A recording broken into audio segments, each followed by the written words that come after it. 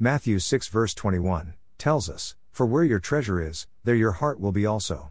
If we expand on this, without taking away from the importance of the verse, we can conclude that, if we focus our thinking on God, before we do anything, we will know where our heart is. When we get up in the morning, we should acknowledge Him. We greet a lot of other people on our morning rounds, so why not, "Good morning, Lord." We also should focus our thinking on Him, before focusing what lies before us. He will be with us, so make Him feel welcome and that we want Him along. You see, it is one of the laws of life, that we become like the things on which we focus. Focus on money and we become like it, hard and controlling. Focus on revenge, on those who have done us wrong, we become like them, revengeful and inconsiderate.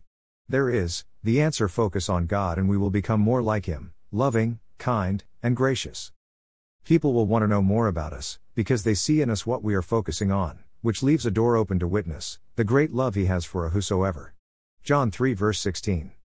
A daily commitment. The reason we as His followers should be holy because we should reflect His character. We should be holy because He is determined to make us like Himself. Romans 8 verse 29 and 30.